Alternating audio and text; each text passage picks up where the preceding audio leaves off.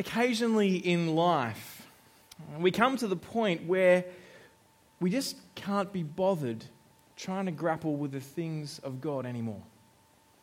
I don't know if you've ever been there. And you come to a time that you're too tired. Things just seem too technical, too much, too theological, and you're too tired to kind of keep grappling with the things of God. Now, I'm not talking about those times in life where for good reason you're thoroughly exhausted. So if you're in the middle of labour, and child's coming out, and you're kind of going, I'm too tired to grapple with the things of God, I can kind of understand, although at that point you might want to be crying out to Him saying, help this go quickly, right? If you've got a newborn child, not many of you will have experienced the sleeplessness that comes from having newborn children in your house. Everyone's like, oh, they're so cute and cuddly. All they do is cry and poo and like scream. And it's really, really tiring in those early months. And there are times when you're going through that I think, well, it's understandable that we're not thinking of growing, of knowing more of God. We're just like, man, I just need to get through. But there can be a time in life when we kind of get comfortably numb to the things of God. No thirst to know more. No desire to actually be changed by God's word, matured and deepened. No desire for the riches of God's word, nor the motivation to live much of it out. Have you ever been in that position? Are you there now? Kind of feeling comfortably numb. Maybe you've been invited here tonight by someone else and you're like, well, I kind of didn't really want to come, but here I am and, I'll just whatever. Maybe you're checking out the things of God, but you're not really that into it. Or maybe you've been a Christian your whole life. You've been involved in church, you've been reading the Bible, and this idea of maturity is kind of, well, it's something that was what I was in the past. It's an idea that's been and gone. Maybe you'd not say it that way, but practically that's what's happened. Maybe for some of us, this idea of Christian maturity seems kind of dry and intellectual, too theological, too fanatical. What I want to show you tonight is that maturity is intensely practical. Maturity is intensely practical. For many of us, though, we look at it and we go, no, it's just too dry. You ever had someone come up to you and say, look, don't get all theological on me right now? You're like, and we can think that this understanding of God, well, it's just not for us. So we don't pursue it. We settle for kind of cruising along without being challenged, without being changed by the Word of God. But for others of us, we're at the other end of the spectrum. We can be incredibly theological. We kind of love reading people that speak in these and thys. We kind of love getting into the classics of all that's been said. We can list the fruit of the Spirit. We can outline a clear doctrine of the Trinity because we've got it kind of clearly pictured in our heads. We can even recount the position of the Reformers, all their different nuances, what Zwingli and Calvin used to say and what they said. And you might even have on your shoulder a tattoo of something in Hebrew or maybe Latin. Semper Reformata. Soli Deo Gloria. And some of you know what that means. I'm talking to you. Sometimes all of that theological knowledge about God just doesn't seem to break through into a changed person or practice. It can lead to like an arrogance, a refusal to actually engage and really just fight. Kind of throw theological fists at others, but never actually let the Word of God mold or shape you. Never applying it. Never letting it change our lives. The writer of Hebrews tells us that all theology, all Christian maturity is intensely practical. Have a look at chapter 5, verse 14. Solid food, says the writer, is for the mature, for those whose senses have been trained to distinguish between good and evil. Look carefully what he's saying. The mature are those whose senses have been trained to distinguish between good and evil. The mature person knows what right living is. They know what good is. They know what evil is. Their senses have been trained and continue to be trained by the Word of God, by the knowledge of God. That's what theological is. It's a study of God. Because all theology is practical. All knowledge of God has implications for how we live. If He is the King who made you, surely we must live in relationship to that. If He's the only way to be saved, then surely we must live a life that is shaped that way.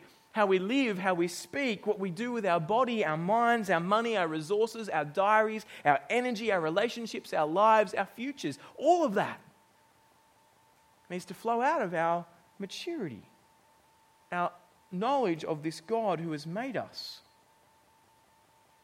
The mature is the one who has understood who Jesus is and keeps applying that to their lives. He is their King. They come to Him as their high priest. That's what the writer of Hebrews has just been explaining around the identity of Jesus to the recipients of this letter, reminding them that this one who was the promised King, the Messiah, is also the high priest who has gone behind the temple curtain, brought us into the presence of God. We have access to God through Him. But it seems like some of the recipients of this letter had a tendency to want to go back to their kind of old way of life.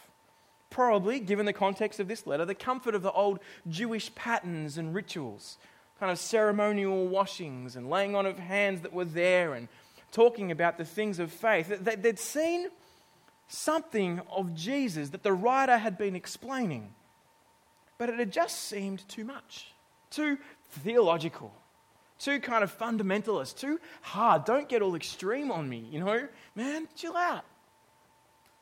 So the author lovingly lays before these people two things: the reality of their state and the motivation to change. It's kind of where we're going tonight. We're going to see the reality of their state and the motivation to change. Look at chapter 5, verse 11. We have a great deal to say about this. And I take it that this is the Jesus King and High Priest that he's just been talking about throughout the letter so far. We have a great deal to say about this, and it's difficult to explain. Now, I love it when Bible writers kind of go, man, this stuff's hard. Right? The guy who's writing it saying, it's difficult to explain. You're kind of like, okay, it's all right. I'm kind of off the hook. He's even saying it's hard to explain, except for what he says next. It's difficult to explain since you have become too lazy to understand. Whew. Although by this time you ought to be teachers. You need someone to teach you the basic principles of God's revelation again. The reality of their state here is that they've become lazy, literally dull of hearing. The kind of warnings that had come through already today, if you hear His voice, don't harden your hearts. Keep coming back to the word that was spoken to you. He's saying you've become lazy in your hearing. You're not letting what has been said impact your life. You are comfortably numb. When it comes to maturing as followers of Jesus, they are just comfortably numb. They should have been teachers. Did you notice that? I want to pause here for a second and kind of understand this little side alley. There's an expectation here in this passage that as every Christian matures, as every Christian grows, they teach one another. They lead others by example in word and action into maturity. It's not solely the role of the pastor or the minister of the church to teach. We're all ministers of the gospel. If you're a Christian, you're in the business of Christian maturity, not just for yourself, but for your brother and for your sister. That is what we're called to do here. So what are you doing to grow in Christian maturity so you might teach others? How seriously do you take that growth in Christian maturity that you might not able just to know stuff, but to actually help one another go forward? How much do you prioritize growing in your love and knowledge of this God and transferring that into how you live and how you live around others? That's why this thing that we're putting on in a couple of weeks, in that going deeper, it's a great thing to come to deepen your knowledge of God, to understand God's word. What could be more important than to understand the message of the one who made you? The one who controls the future, and to understand why we trust the word of God that way. I want to say that's a great thing to come to. It's a great thing to be trained and equipped in. But what I want us to see here is it's this author's expectation that the normal maturing of the Christian means that Christian will be teaching others. Not necessarily up the front, although it might be, but talking to others, letting God's word dwell amongst you. And the question is, are we doing that? You know, this kind of expectation isn't just from the book of Hebrews. You see it in 1 Corinthians 12 when Paul talks about all the gifts. He talks about the gifts of the Spirit, and he says, eagerly desire the greater gifts. What are those? The ones that build up and encourage and teach the church. There's always an emphasis on building one another up. Now, the reason the author gives here for the recipients not being teachers is that they have been too lazy to bother understanding, too dull of hearing, too tired, too whatever. God's word is asking me, and it's asking you tonight, are you being lazy? Are you comfortably numb to the word of God, not letting it mold and shape and change you? Are you leaving the word of God that the writer of Hebrews describes as a double-edged sword that judges the ideas and thoughts of our heart? Are you leaving that in its sheath? Or are you letting it grow you and mature you? Now, if at this moment you're thinking, oh man, I'm so glad so-and-so's here to hear this. You know how sometimes you think that? You're like, they need to hear this word. They need to know to keep growing as a Christian because, man, they're a shocker. I want to say stop. The writer of Hebrews is saying it to you. If you're sitting here thinking, man, I wish so-and-so was here because then they could hear it. Stop. Are you letting God's word train and equip you? Are you comfortably numb or too lazy to come and be shaped by the word of God? That's what we need to ask ourselves. That's what God is asking of you tonight. Now, he's not calling us to go around and be the laziness police. We're not called round to go to everyone else and say, you're not listening! I can't listen. He's yelling in my ear. Psycho, what are you saying? He's calling us to think through where we're at. And if you were to map out your week, if you were to look at your decisions and your priorities, you look how much attention you put into spiritual growth and training and maturing, how much would you have put in there? How much of your energy do you put there? I'm not even talking about how much time that we spend in that. Like for many of us, just spending some time in the Word, growing and maturing, setting some goals, working out the next step forward for my growth as a Christian would be a great head start. I think for many of us, we've got this tendency to equate spiritual growth with service at church. It's so easy to do. You know, I come to church every week. I slog my guts out every week. I work in the study and I read passages, I look at languages, I read lots of people, what stuff other people have said, and I try to make sense of it sometimes. And, therefore, of course I'm growing. And we think service in the church means Christian growth. But are we letting God's word shape and change us? Am I letting God's word shape and change me? It can be so easy for me to start another sermon next Monday, tomorrow, open up a new passage and just forget what's gone past. And not apply this call of saying, Rowan, are you spending time in the Word where God is shaping and changing you? Not where you're thinking about how does it hit others, but how does it hit you first? It's not saying we need to be more committed to church. It's saying we need to be more committed to Jesus and to letting Him shape and mold us, which, funnily enough, the author of Hebrews tells us comes as we meet together and encourage one another. So, how do we do it? How do we battle against laziness?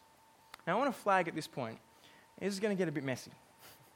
As we explain the answer to this kind of solution, the solution to this question that's raised by the passage, there's going to be all sorts of questions that come up because it's really quite confronting. We're going to spend some time after the talk tonight in questions. There should be a number on the screen. If you've got questions about any of this so far or anything that comes up, just text it in. And we'll spend 10 minutes at the end of this talk thinking through how we can answer anything that I've missed or said that's dumb and kind of correct and get it clear across. But I want you to kind of really work hard at what God is going to say tonight. The question is, how do we stop this laziness? Now for me, I'm a perfectionist. I love doing things really, really well. I don't know if many of you are perfectionists. Often perfectionists struggle with something that everyone else sees as procrastination. Everyone goes, why aren't you just doing stuff? I struggle with that. There are times that because I'm a perfectionist, I want to put all this effort and energy into stuff, and so I kind of don't get the stuff done that I need to do, and it can be last minute at times. And, I talked to Sarah, who's just so ordered and organized.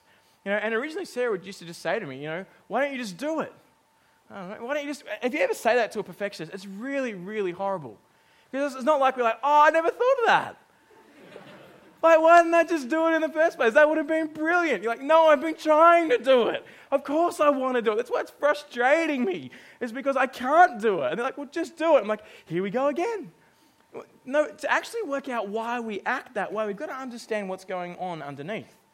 Now, for perfectionists that procrastinate, what we do is we take a normal task. So say there's like a log on the ground here. Say it's a piece of wood as wide as this tile, right? So it's about a foot wide, 30 centimeters. There you go.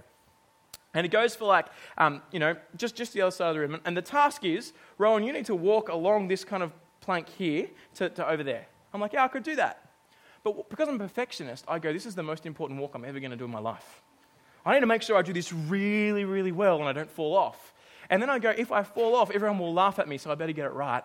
And if other people laugh at me, well, man, what if I do it so well that I've got to do it as well next time I walk across this log? And man, do I really want to walk across this? Maybe I need to look on the internet and work out how to walk across this log.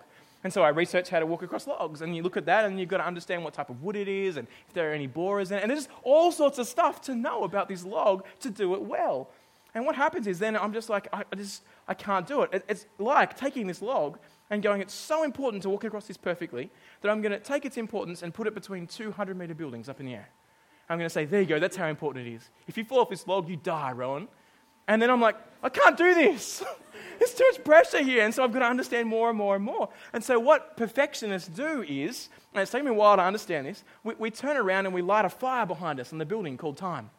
And that fire burns towards us. And we're like, man, it's getting close. And we kind of read, we research, we do it. And then the fire gets right up here. And we're like, and then you run across. And you get to the other side and you're like, whew, I did it. And you're like, I can do it again. And we just repeat that whole thing time and time again. We have this idea that we have a fear of we've got to do this perfectly. So if you're a perfectionist, I hope that's helpful for you. The question is, what's the deal with laziness? How does laziness work? What's behind it that means that we're dull of hearing, dull of understanding, we don't want to know? Well, psychologically, the definition of a lazy person is this. A person is being lazy if they are able to carry out some activity that they ought to carry out, but are disinclined to do so because of the effort involved. Right, let me say it again. A person is being lazy if they are able to carry out some activity, so they're actually able to do it, and it's an activity that they ought to carry out, but they don't want to because they can't be bothered. Right? It's like the sluggard who's so tired he can't even lift his hand to his face, so he just plants his face in the bowl. It's like, bleh. It's like this Proverbs is great for these images of what laziness is. But why do we do that? Why am I tempted to be lazy in my hearing and my understanding and my seeking to mature? Well, like most laziness, the reason we don't do it is because we think it's not actually going to make a difference. We think that the effort involved now is too painful, too exhausting to be able to get any sort of short-term return, and the long-term return is so far away, it just becomes too hard. If I just had to press a button and $1 million came out, I bet you I'd do it. Right? But if I had to press a button every day for a year to just get something that said it was going to be important, I reckon I'd be like, nah, stuff that. It's not that big. And so what we actually need to do is to recognize the importance of why doing this thing called listening is important. Well, the author of Hebrews actually does this for us. He helps us in our laziness. He gives us the immediate reasons we need to endure at the task of Christian maturity over the long term. That's what I've called on your outlines, the motivation to change. And let me tell you, the motivation to change comes in two parts. You'll see them in your headings there. Number one, it is possible to fall away as a Christian. It is possible to fall away as a Christian. You can really and truly miss out on eternal salvation if you do not persevere. That's one motivation. The second that we'll get to is that those who trust in Jesus, God will preserve to the end. There's this fact that the God of the Bible will hold you. For those who are fruitful in their response, you notice that God is at work in them. So they have assurance. They have trust that God will do what he says he will do. And he preserves them to the end through them trusting and persevering. Let's look at those two. That's what we'll spend the rest of our time on tonight before we get to questions, is those two motivations to change. Hebrews 6 verse 1. Let's look at the first. Therefore, leaving the elementary message about the Messiah, let us go on to maturity, not laying again the foundation of repentance from dead works, faith in God, teaching about ritual washings, laying on of hands, resurrection of the dead, and eternal judgment. Now, as you first read that sentence, you're like, what? Let us, leaving the elementary message about the Messiah, let us go on to maturity, not laying again the foundation of repentance. I thought repentance was pretty important. Of faith, I thought faith in God was pretty important. I thought that's one of the things we need to keep reminding one another of. About teaching about ritual washings, probably talking about some sort of baptism type ceremony and laying on of hands, the resurrection from the dead, that's important, and eternal judgment. Why is he saying to leave that stuff behind? Is he gone like crazy for a bit? I think the key is in verse 3, and it helps us to understand what he's saying. And we will do this if God permits. What are those things that he's talking about? Well, the Jews, they already had the basic message about the Messiah, remember? They knew a promised king was coming. They hadn't quite connected that he would be the high priest as well, or that he would be God the Son. There were a whole bunch of things that they were understanding now about who this Messiah was, this promised king was. But they, the Jews, before Jesus, they talked about the foundation of repentance. Repentance was important for the Jews. Faith in God was important. Look at Abraham, Isaac, Jacob. Look at the people of the Old Testament. Faith was an important thing for the Jews. Ritual washings was something that they did, the cleansing of themselves often. Laying on of hands, again, it's part of that ritual system that was set up for the Jews. The resurrection of the dead. Well, remember, the Jews thought that people would rise from the dead. They knew about Lazarus would rising on the last day. But then Jesus rose him to life back there. And so resurrection was an expectation, not a huge one, but it was there. And eternal judgment, there's hints of that throughout. What I think is going on here is saying, the writer's not saying to walk away from the basics of Christianity. He's saying, but you need to move on from the background of your Judaism, expecting a Messiah. You need to move away from that to recognizing that the Messiah is here and letting it change your lives. Have you seen Jesus? Would you accept him as he really is? And so he says, and we'll do this if God permits. Well, what do you mean if God permits? Is that just like a throwaway sentence? No, I think he's saying you'll be able to see the mystery that Paul talks about, that Jesus is the Messiah, only if God allows you to see it. Only if God calls you to himself. That's what we keep seeing throughout the Bible. And so here the writer of Hebrews is saying, you'll be able to come to recognize him truly if God allows you. Why wouldn't God permit someone to go into maturity? Well, here there's a pretty scary reason why. Have a look at 6 verse 4. For it is impossible to renew to repentance those who were once enlightened, who tasted the heavenly gift, became companions with the Holy Spirit, tasted God's good word and the powers of the coming age, and who've fallen away because to their own harm they are re-crucifying the Son of God and holding him up to contempt.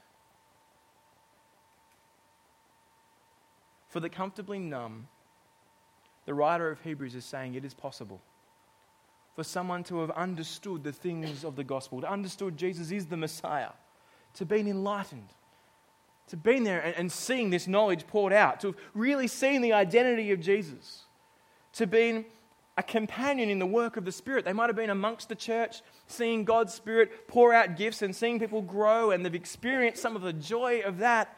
It is possible for someone who has looked and acted and talked and believed just like a follower of Jesus to fall away from salvation. And what's worse, it's possible to have rejected in such a way that it makes someone permanently culpable in the eyes of God. They cannot come back. Now, are these people that fall away Christians? Well, I want to say they've got to look like them, right? They've been there as God's Spirit's done its work. They've been part of the church, probably served on ministry teams in the church. They've understood the reality of the gospel, yet they're walking away from Jesus shows that they were not Christians. So we've got to read this part of Hebrews in light of what's gone beforehand. So let's go back to chapter 3 and see that a true Christian is someone who perseveres to the end. Have a look. Hebrews 3:12. Watch out, brothers, so that there won't be in any of you an evil and unbelieving heart that departs from the living God. But encourage each other daily while it is still called today, so that none of you is hardened by sin's deception. For we have become companions of the Messiah if we hold firmly until the end the reality that we had at the start. I think throughout the ages we have taken this doctrine of Christian assurance, of the certainty that I'll be in Jesus, and we've applied it far too quickly to the person who becomes a Christian. We've said, if you trust in Jesus now, if you confess with your mouth that you can be 100% certain that you will be saved, I say no. God's word here is saying the key distinguishing factor of someone who is a Christian is perseverance. That they keep trusting in Jesus. You need to be in Jesus to the end in order for the benefits of Jesus to apply to you. What he's saying here, it's not just some random one-off thing either. Well, if you remember the parable of the soils in Luke 8, Jesus told this parable, and he's like, there are 4 types of soil. There's a path, there's rocky ground, there's soil that's got thorns amongst it, and there's this good ground. And the farmer goes out and he spreads his seed on the same. It's a good seed. The seed's good over all of them. The first one on the path, the seed gets eaten by birds. It never grows. That's talking about people who never actually become Christian sprouts. They never grow as Christians. The word falls on their ears and they walk away. Satan snatches it. The second one is talking about rocky ground, where there's rocks but there's dirt. And what we hear is these seeds, they actually sprung up. They were little seedlings. They started to grow, but then the sun came out and there wasn't much moisture, and so they withered at kind of just the baby stage. Then the third one is the one that's among thorns. There's a kind of a better ground, a good ground here, and this seed there grew, but it was choked by the thorns around it. I take it grew for a little bit longer, but the thorns kind of wrapped it around and it died out. And then there's the fourth, the good ground, the good soil. And what distinguishes it? Jesus says it produced a crop 100 times what was sown. It was fruitful. It persevered to the end.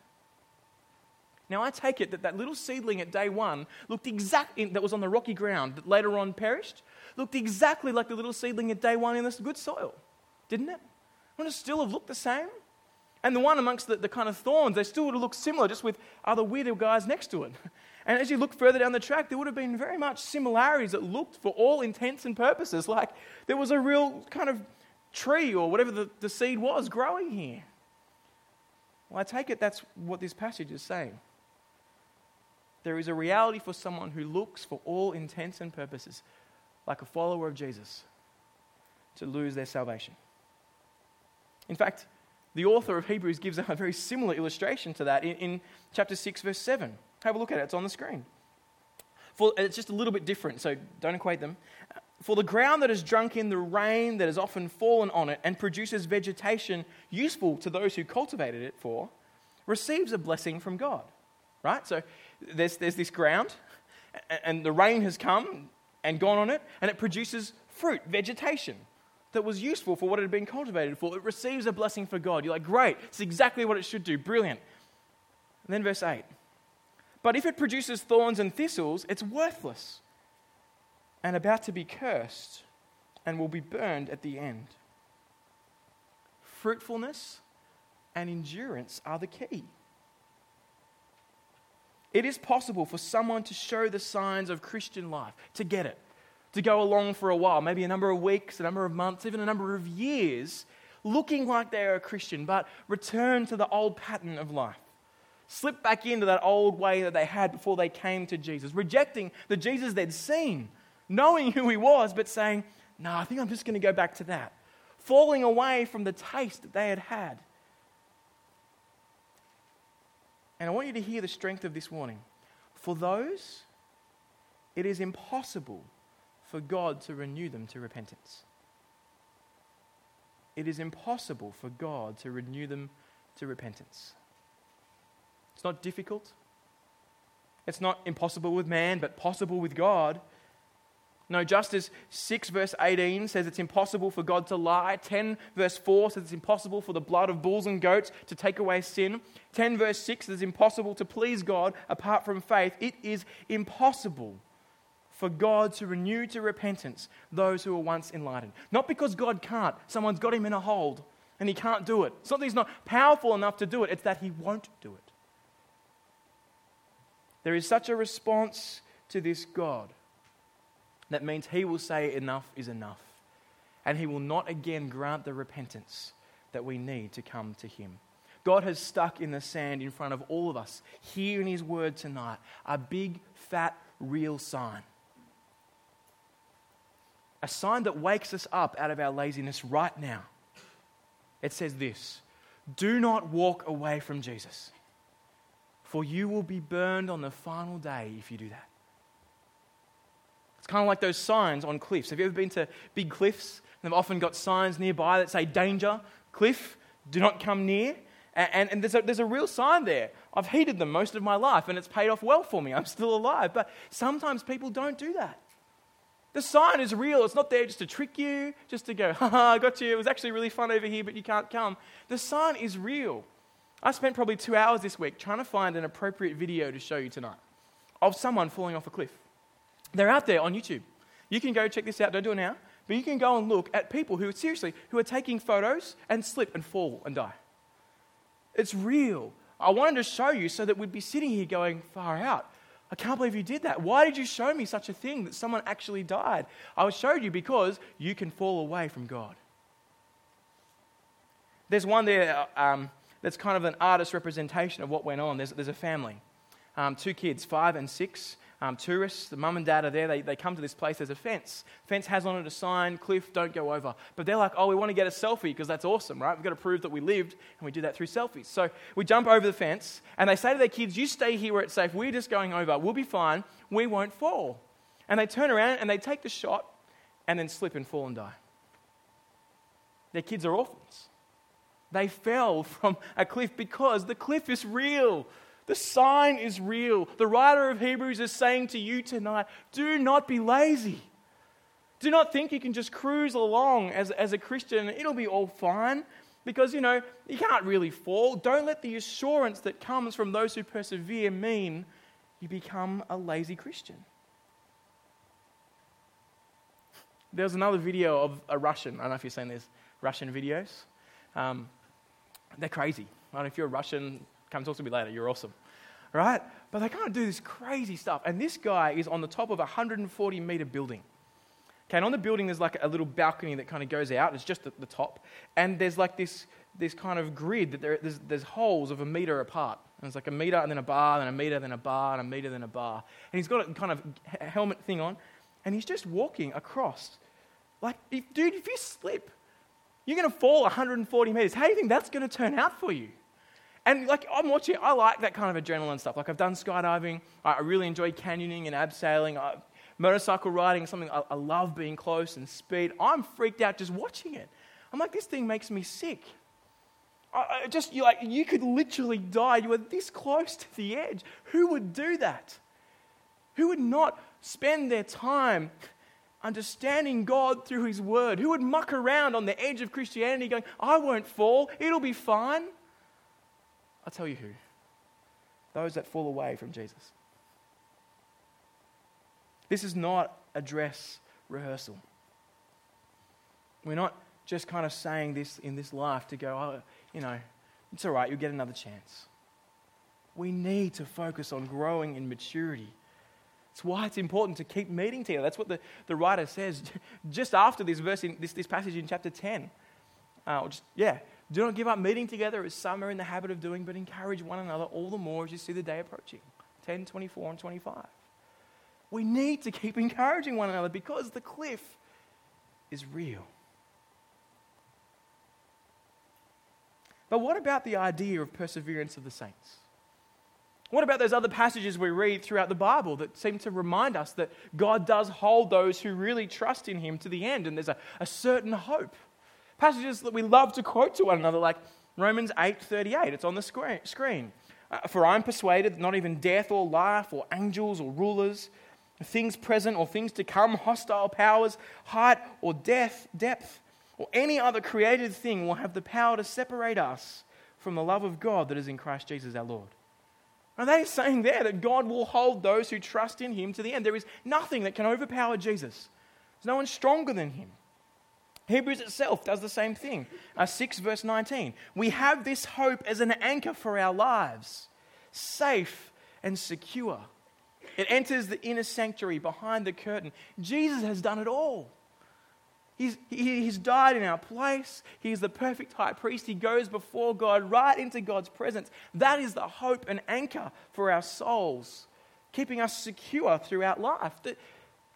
Does this passage just contradict those ones? Is that what's going on? How do we understand what's going on here? I want to say, no, it doesn't.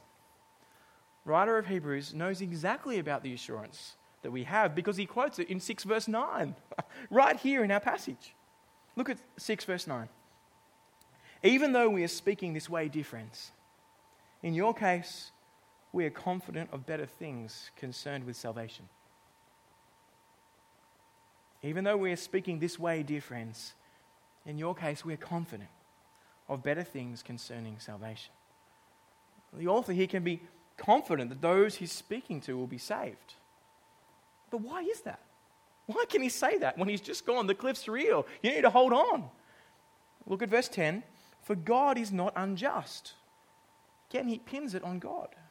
He will not forget your work and the love you showed for his name when you served the saints and you continued to save them. Do you see what he's saying here? Their work is a fruitful crop. They have already shown that they trust what God has said and they are producing fruit. These ones he is writing to are fruitful and growing as Christians. The love they showed for God's name when they served the saints and you continue to serve them. James is right. Faith without works is dead. If you think that, I trust in Jesus, but you don't live it out, you're kidding yourself. The writer of Hebrews is saying true faith evidences itself in work, evidences itself in fruitfulness. It's not saying that if you work enough, then you'll get into heaven. No. Our salvation is totally dependent on what Jesus has done at the cross. And us trusting in him, in that salvation is applied to us if we are in Christ. But if you are in Christ, you're going to keep acting like that. You're going to keep letting God's word mold you and shape you and grow you. You're going to serve his people, not in order to be saved, but because you're saved. So then, why tell us about the possibility of falling away? What are you doing? What? If they can be sure for these guys, they're going to continue to the end. If he's so sure of that because of their fruitfulness that they've displayed already, why is he giving us this kind of big warning there? Why is he telling it to them? He's telling them because that is how God keeps his people to the end. That big, fat warning sign that says the cliff is real. Keep trusting me. Keep obeying my word. To the one who perseveres to the end is the one who God's word is recognized to be true and we act on it. We don't jump the fence. We don't dance around out on the ledge going, I'll be fine. It'll be cool. It is God through the loving warning of this author telling us the cliff is real. Grow in your faith. That he keeps us fruitful and persevering. You see it in verse 11, chapter 6, verse 11. Now we want each of you can hear him saying this, right? Now we want each of you to demonstrate the same diligence for the final realization of your hope so that you won't become lazy, but will become imitators of those who inherit the promises through faith and perseverance. The warning is real and it's effective. The assurance is there. How can I be sure I'll be saved? By heeding the warning. If you're like, how do I know? If you've heard the warning, then listen to it and go there. I can be certain. By trusting in the God who permits us to go on to maturity. By him holding us in him. By using the very real warnings of Scripture. diligence is the antidote to laziness. Diligence is the antidote to laziness. Diligence in applying the word. Diligence in maturing as a Christian. Diligence in loving your brothers and sisters enough to turn up, to text one another, to care for one another, to see that the most important thing we can do on earth is to grow in our love and knowledge of God, for that is the only thing that will last for eternity. I think too often that we forget we are at war. We miss the urgency of the times. Our death and Jesus' return throughout the Bible are to be expected at any moment. We treat the Christian life so often, though, like some sort of cruise liner. This is awesome. I expect all the blessings of God. I'm going to sit on the deck and just shower in the cocktails and the food and we're like, this is the life. It's taking me this cruise ship called Christianity. It's taking me to my eternal destination called heaven, and it's awesome. And we just think, I can just sit back and get fat and kind of blob, right? I think that's how we think often about the Christian life.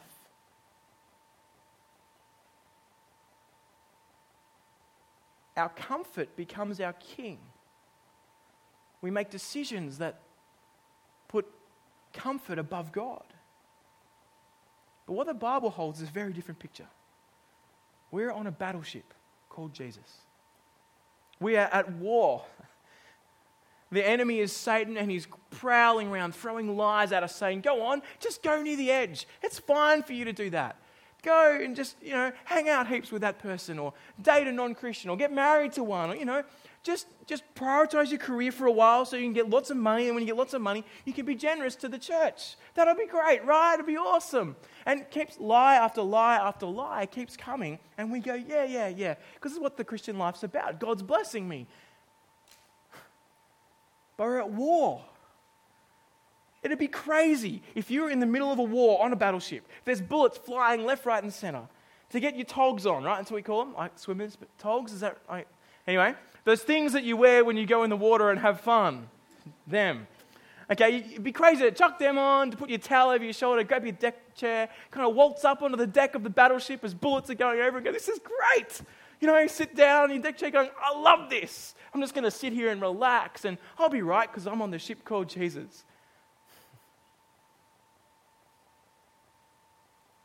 Yet all the time, Satan is pulling us closer and closer to the edge, and we're willingly happy to sit there. All the time, there's people all around the ship floating, oblivious to the war that's going on, who need to be pulled out, who need to be reminded of who the true king is, and that the war has already been won, and that we need to keep enacting, trusting, growing in the one who we are in. Reminding the others on the ship we're at war. Caring for the others on the ship to make sure we stay on, to make sure we don't go up on deck and hang around on our deck chairs, to say, keep growing in Jesus. Don't be lazy. Don't forget what is going on here. What an immense privilege we have to serve with the creator and sustainer of the universe, to bring God's blessing to the world, to enjoy life forever, forgiveness, the certain hope that comes from God holding us because of the effectiveness of Jesus. What a privilege we have to be fruitful, to see more and more people come in. Don't disqualify yourself from the kingdom. The writer of Hebrews says, be imitators of those who inherit the promises through faith and perseverance. Ask yourself tonight, what do I need to do? What is my next step to grow as a Christian? To train and equip those around me, to put Jesus in the center of my life and be fruitful. What is your next step? Let's pray. Lord God, we want to thank you tonight for your word.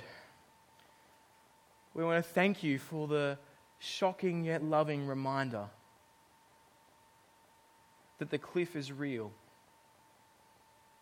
that it is possible to not be grounded well enough that we endure.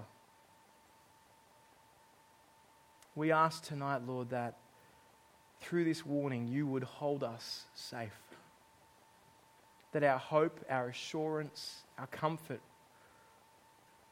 would come from faithfully desiring to hear your word and to grow in you, to mature.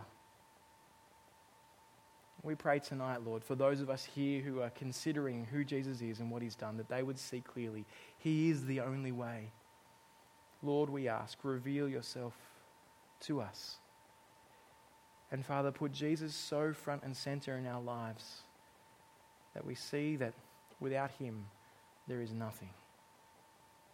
Pray this in his name. Amen. Okay, a few questions. So, number one, does Hebrews 6 include those who said they placed their trust in Jesus at some point? Doesn't mean you can lose your salvation as a Christian. It's a very chilling thought. I take it that the people in this letter that he speaks to, those who've tasted the Spirit, who've been enlightened, look and appear and possibly even think they are Christians.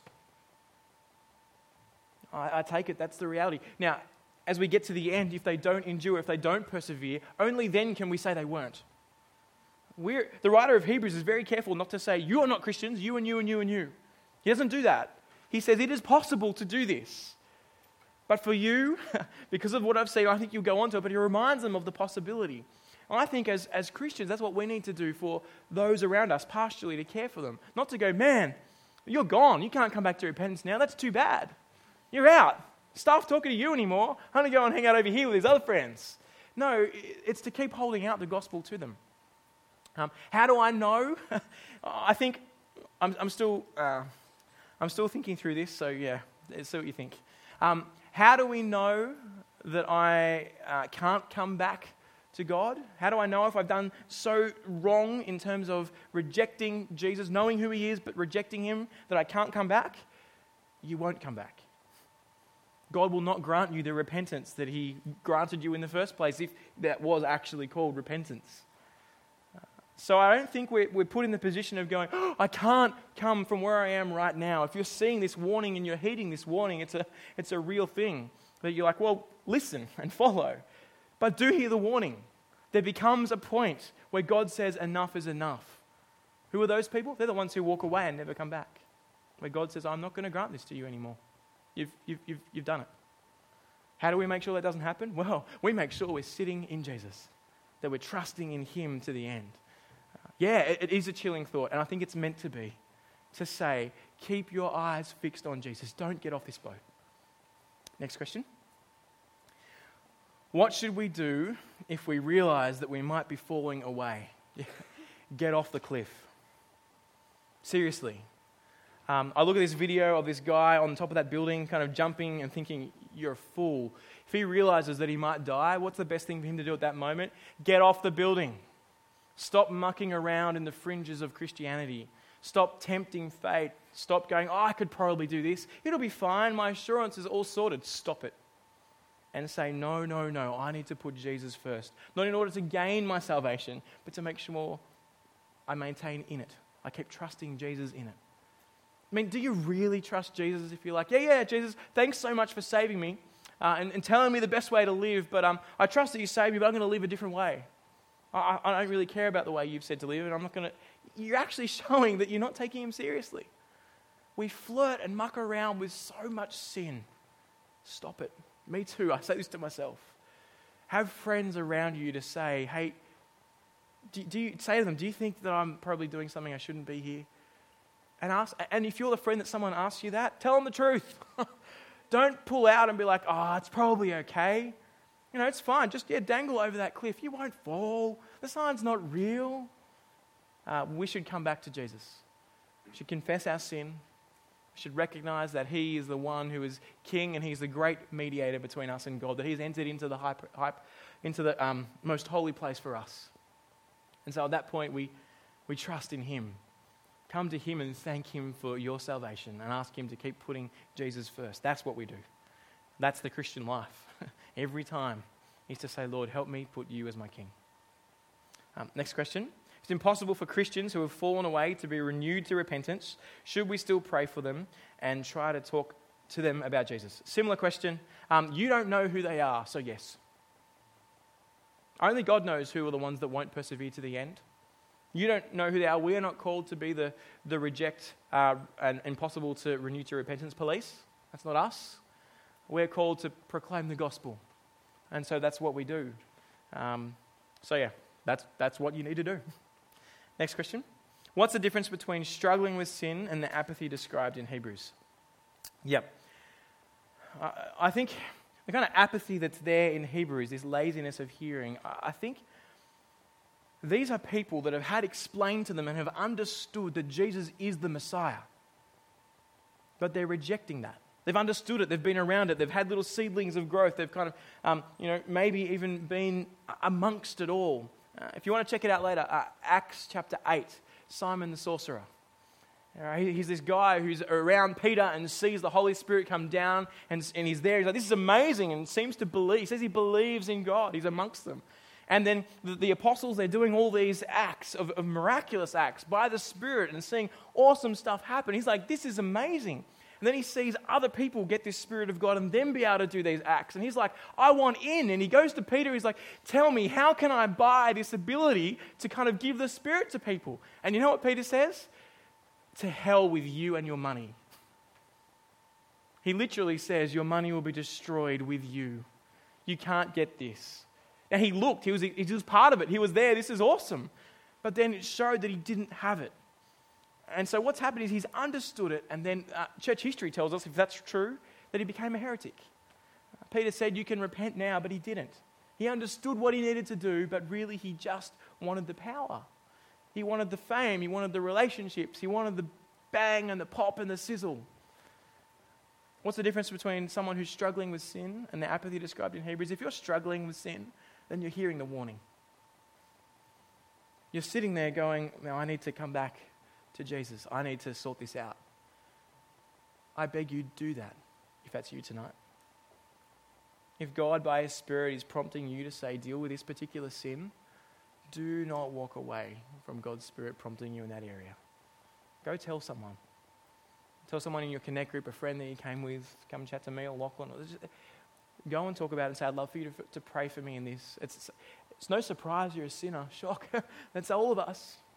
John's expectation in 1 John is that we are sinners. If anyone says they are not a sinner, they lie and the truth is not in them. But if we confess our sin, He is faithful and just. So confess your sin. The apathy in Hebrews is walking away from Jesus. Last question. In Hebrews 13 verse 5, God says, never will I leave you, never will I forsake you. How does this fit with the idea of people falling away? Yep, great question. I haven't looked at that verse to kind of see how it fits in. What you've got to do is hold it with the warnings that are here. What I think Jesus says with the parable of the sowers is, they were never with Him. Even though the seedling looked like it was a seedling, they were never actually there. And we don't know that right here and right now. We got to trust the great assurance we get in Hebrews because of the great high priest, because of Jesus.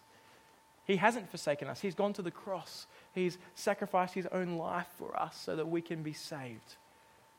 But you walk away from that sacrifice, you walk away from God.